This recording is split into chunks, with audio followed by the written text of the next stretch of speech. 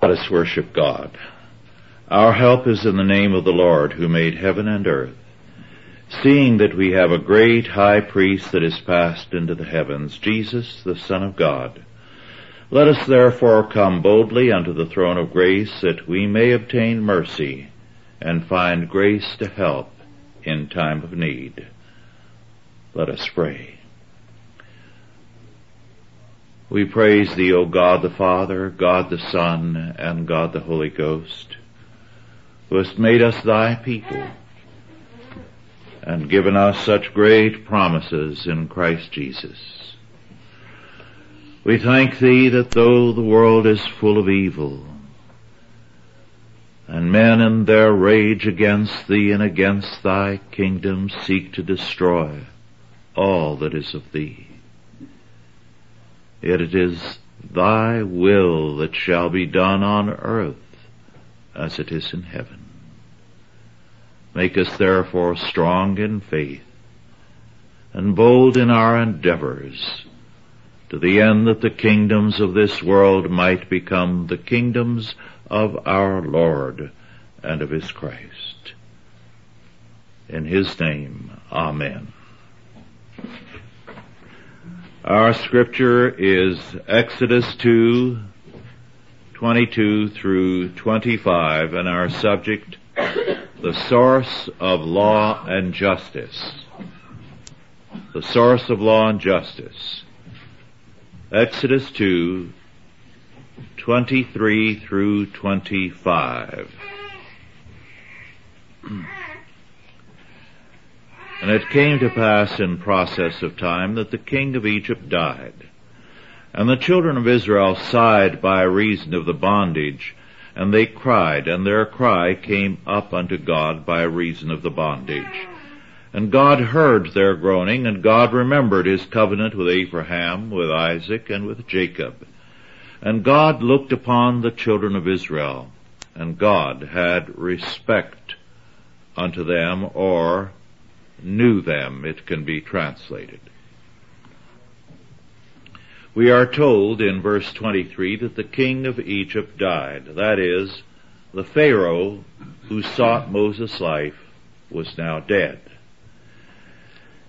The Egyptian Pharaoh was a god in the faith of the land. Frankfurt, one of the great Egyptologists, has stated that the word in Hebrew is not strictly to be translated as a god or the god, but means the God with whom you have to reckon in the circumstances. So it is a rather existentialist definition of God. This was the Egyptian meaning of God. According to Ezekiel 29 verse 3, Pharaoh says of the Nile, and Ezekiel's observation ties in with everything we know of Egyptian history. But Pharaoh says of the Nile, according to Ezekiel, my river is mine own, and I have made it for myself. According to Yehuda, an expert in both Egyptian and in Greek, it should read literally, I made myself. According to Eisman also, Pharaoh in Ezekiel 29:3 says, mine is the river, that is the Nile. Therefore I need no divine help, because my river provides for all my needs, and I have made myself. Means that Pharaoh acknowledged no debt to anyone, nor any need or dependence. Now, since Pharaoh was the god men had to reckon with in a given circumstance, there was no code of laws as far as we know in all Egyptian history. There was no law that was valid for all time and place, or governing all men or all pharaohs. What we have then, as another Egyptologist, Pritchard, has said, are royal decrees framed to meet particular situations. Now, we could call this an ancient form of situation ethics and do justice to what Egypt had. Instead of an eternal, unchanging God, there was a situational God, one who was the power confronting us in a situation. Instead of a code of law governing the ruler and the ruled, there was only the will of the ruler. This was legal positivism, not too different from our own legal theories today. So if you want to understand what the situation in Egypt was in Moses' day and before and after, look at Washington, D.C. today and look at our courts. Now, in the course of history, the oppressed do not always cry out against injustice. Very often they do not believe in justice or injustice. They simply strive to live with existing conditions. Because we are the products of a Christian background, we believe that justice should triumph, but men have only occasionally felt that way in history. One could almost say only rarely so. An existentialist or a positive view of law and justice on the part of the rulers is likely to be shared by the ruled in any time and place in history. Men have over and over again lived under very brutally oppressive conditions, and they have accepted them as normal and routine. The Israelites had been Egyptianized. Everything we know tells us this. In fact, the Hebrew records tell us this even more bluntly than the Bible does, because the Bible wastes almost no time on it. For the Hebrews, then, God meant Pharaoh, the power they had to reckon with in a given situation. Given such a belief, morality meant some kind of conformity to the ruling power. The Hebrews had, by subterfuges, kept as many male babies alive as possible. But this was a personal, not a religious fact.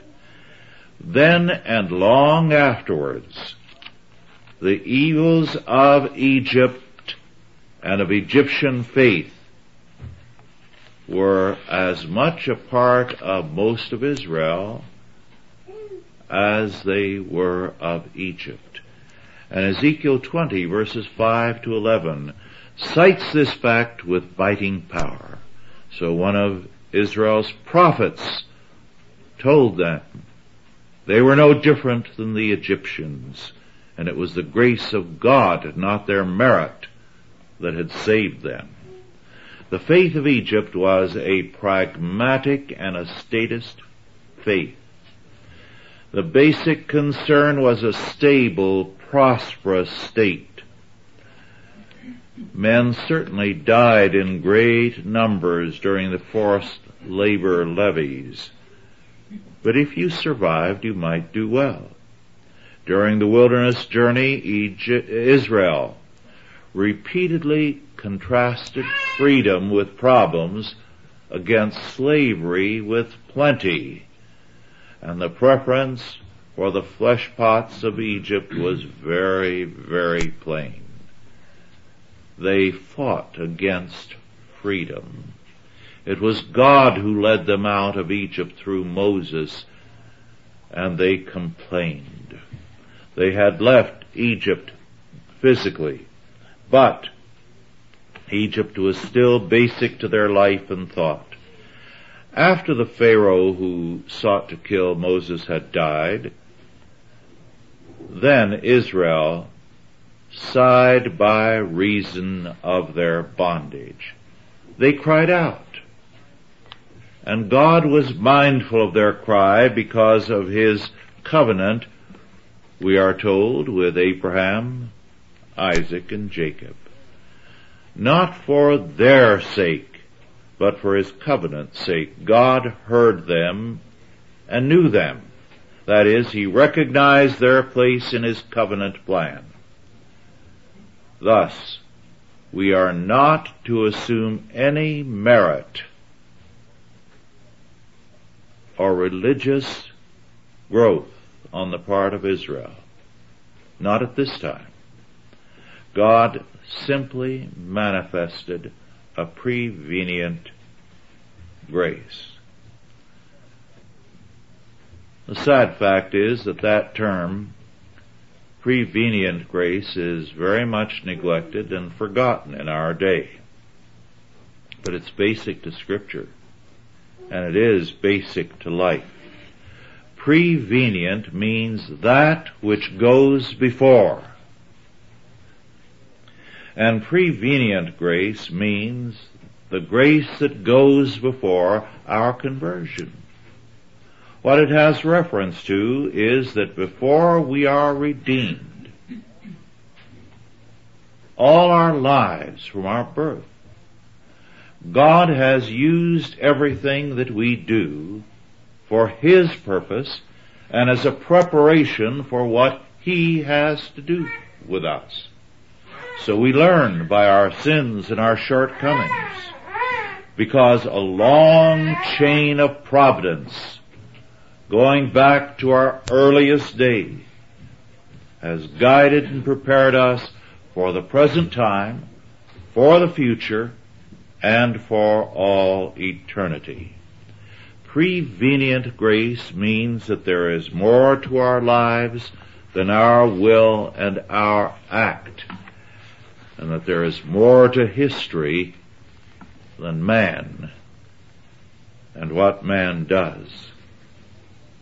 When Romans 8:28 tells us that all things work together for good to them that love God and who are the called according to his purpose, it refers to all our yesterdays as well as our todays. It is talking about prevenient grace and total providence. Whatever sin and error we contributed to our yesterdays, God uses to develop his purpose and plan and to fit us for his service. God, we are told in verse 25, knew them, or had respect unto them, in terms of his covenant grace. The Septuagint gives us another possible meaning, another possible way of reading the text here. And God was known to them, or revealed himself unto them. This is a likely reading, because we have a progression here. In verse 24, first, and God heard their groaning. Then second, again in verse 24, and God remembered his covenant with Abraham, with Isaac, and with Jacob. And then in verse 25, third, and God looked upon the children of Israel. And then finally, and God knew them, or was known to them, or revealed himself to them. We go from an immersion in history to power from beyond and over history. And this is very important to the text.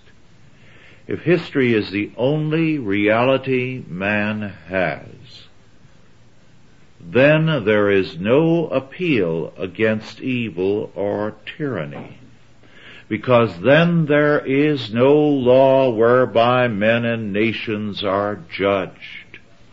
There is no standard by which you can judge Pharaoh or Moscow or Washington.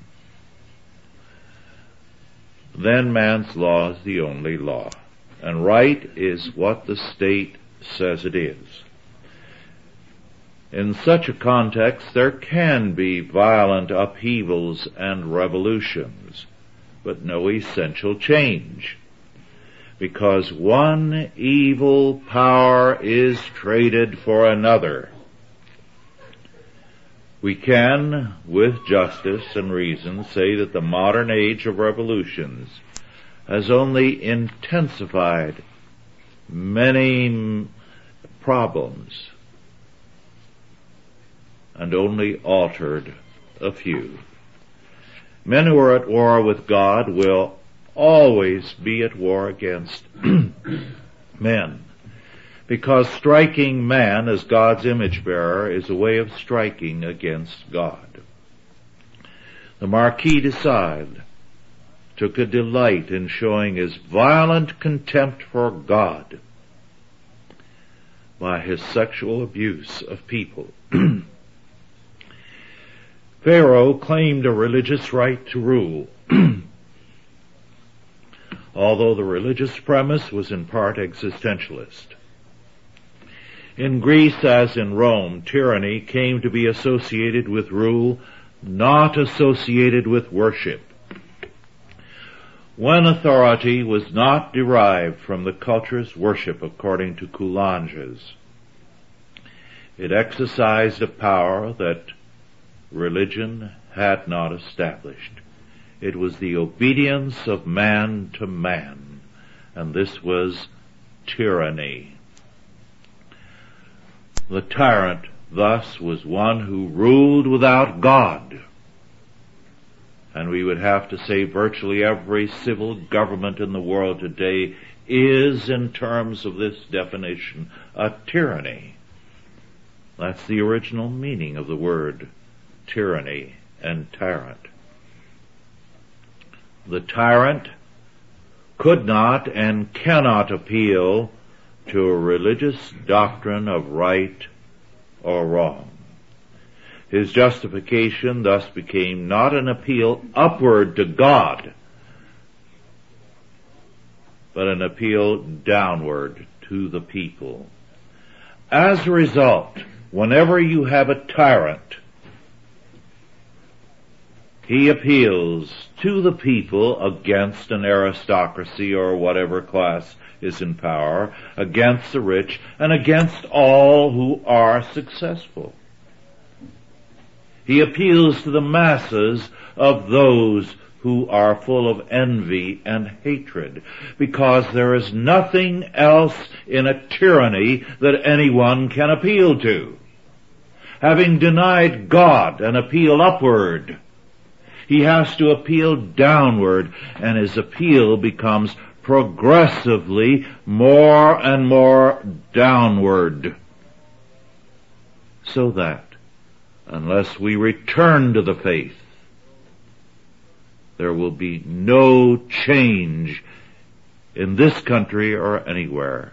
The appeal will be more and more downward and more evil.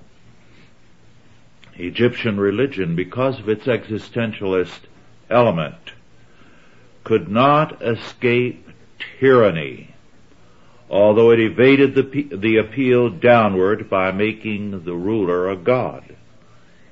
In Greece, Rome, and other countries, despite efforts as in Rome to turn rulers into gods, the downward appeal prevailed.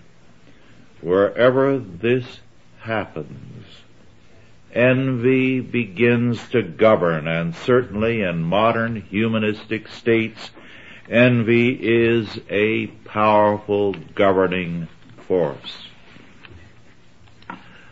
Now, the covenant of God with man precludes the rule of envy and requires God's justice to prevail.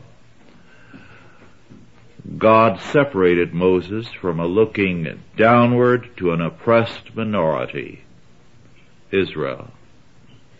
He could not look to them for law or justice, or from looking to a pseudo-upper realm, Pharaoh's court, for law and justice. On no level can fallen man provide justice and law. And God, very roughly, but for Moses' future, separated him from any such hope. Moses began by seeking freedom for Israel, but he failed to realize that freedom is not in essence political or economic, but theological. He thought by setting his people free, they would be free. But men are not free without God. Our Lord is very clear that only through Him and His atonement can men be free men. For He says, whosoever committeth sin is the servant or slave of sin. Freedom which forsakes Jesus Christ is not freedom but license. Men then interpret freedom as the right to copulate at will, approve abortions, homosexuality, pornography, euthanasia, and much more, and to be irresponsible. But irresponsibility is not freedom. It is the negation of freedom.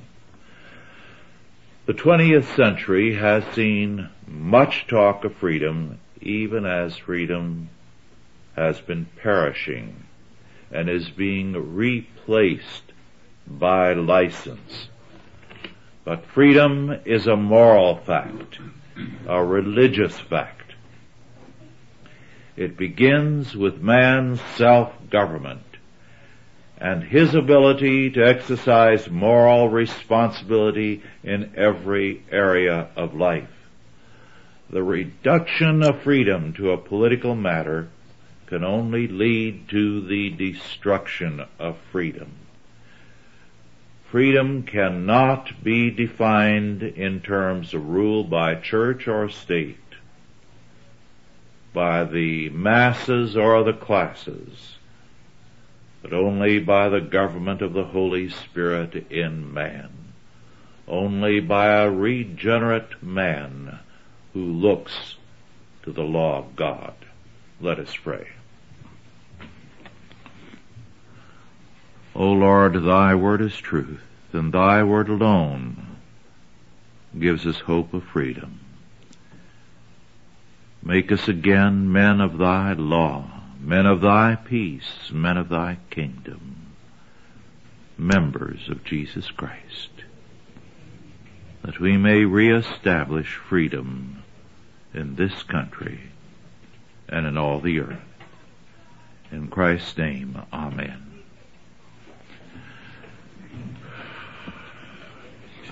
Are there any questions? Yes. Well, the whole question of rights, in which freedom is considered one, has been altered in this country to believe that rights are given to you by the government. Mm-hmm. Rights of the Constitution, in other words. The Constitution recognizes no higher right than itself. The government recognizes no higher law in the United States than itself.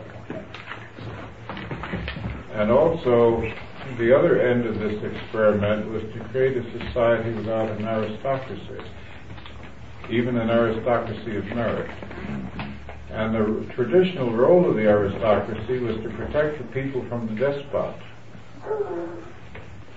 So therefore, we set up an organization in which there was no protection from the government. And now we have a new aristocracy in the form of Congress, yes, which exempts itself from the laws it enacts. Yes, very true. One of the aspects of this that has rarely been studied has been laws of inheritance. Now, the laws of inheritance in the Bible state that the godly seed is to inherit, so that when we capitalize, that capitalization is not to go to the ungodly, but to the godly. Well, every kind of evasion of that has been sought over the years, and one of the consequences has been that the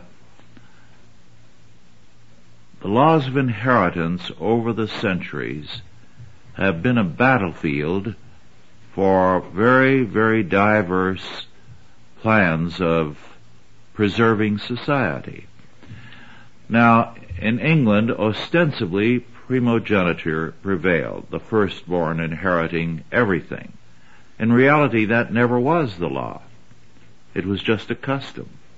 It never was, nor is it yet, a law. And yet it is observed very strictly by all the nobility, which tells us something of the force of custom. In this country, laws were passed against primogeniture at the time of the War of Independence and thereafter, calling for, in some of the states, an equal distribution, which again was destructive of creating any kind of leadership, because everything was to be broken up. There were diverse practices in the diverse states, but no country has ever come to grips with the role of inheritance in creating responsibility and leadership in the future. And the biblical plan has been set aside by virtually every country in history. Yes? Well, in effect, inheritance is the preservation of a family's capital. And to break that up is to break up the capital of the family. The Irish were destroyed by the fact that they insisted upon an equal division of all inheritances. Yes. So all the land in Ireland became finally down into very small plots. Yes. And they had no large estates. Yes. And therefore they never became efficient. Well, in the biblical structure, the family, through the godly leadership, becomes the instrument of social power. And so you've not only had inheritance laws militating against that, but taxes, taxing estates, so that the firstborn in American law is the federal government, and after that the second government, and the children come last. Now, that is a war against the family, and it's a war against a determination of the future by the godly family.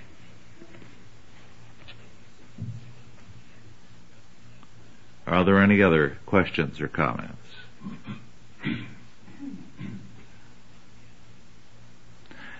At one time, family trusts, let me say, were legally possible to evade this, and technically they still are.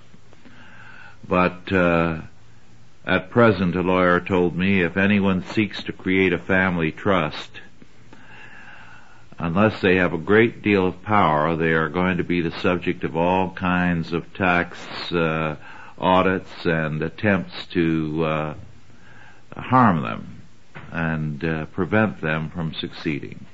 Yes? The other point is that the firstborn was supposed to inherit the father's role and take care of the rest of the family. Yes, that's the role of the one who inherits. He has a responsibility to the other members of the family and for their care. But we have ceased to regard freedom as a religious fact. That's the key. A religious and a moral fact, and have converted it into a political and an economic fact. And that has been totally destructive of freedom in this century. Yes? Apparently, when the Jews left under Moses, they had no law. No, they had no law, and it was given to them, of course, at Sinai, because while this law that was given at Sinai was known to the fathers before the captivity, in the early years of the captivity, they had become Egyptianized, and so were alien to it.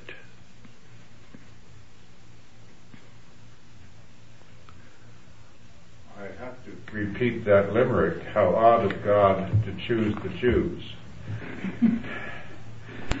Because they seem so unlikely to have been selected.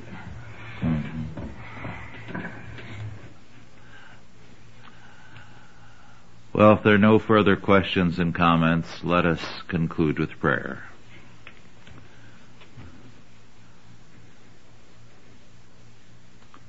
Our Father, Thou hast called us to freedom in Jesus Christ. Make us instruments of freedom, so that the kingdoms of this world might become the kingdoms of our Lord and of His Christ. And now go in peace, God the Father, God the Son, and God the Holy Ghost. Bless you and keep you, guide and protect you, this day and always.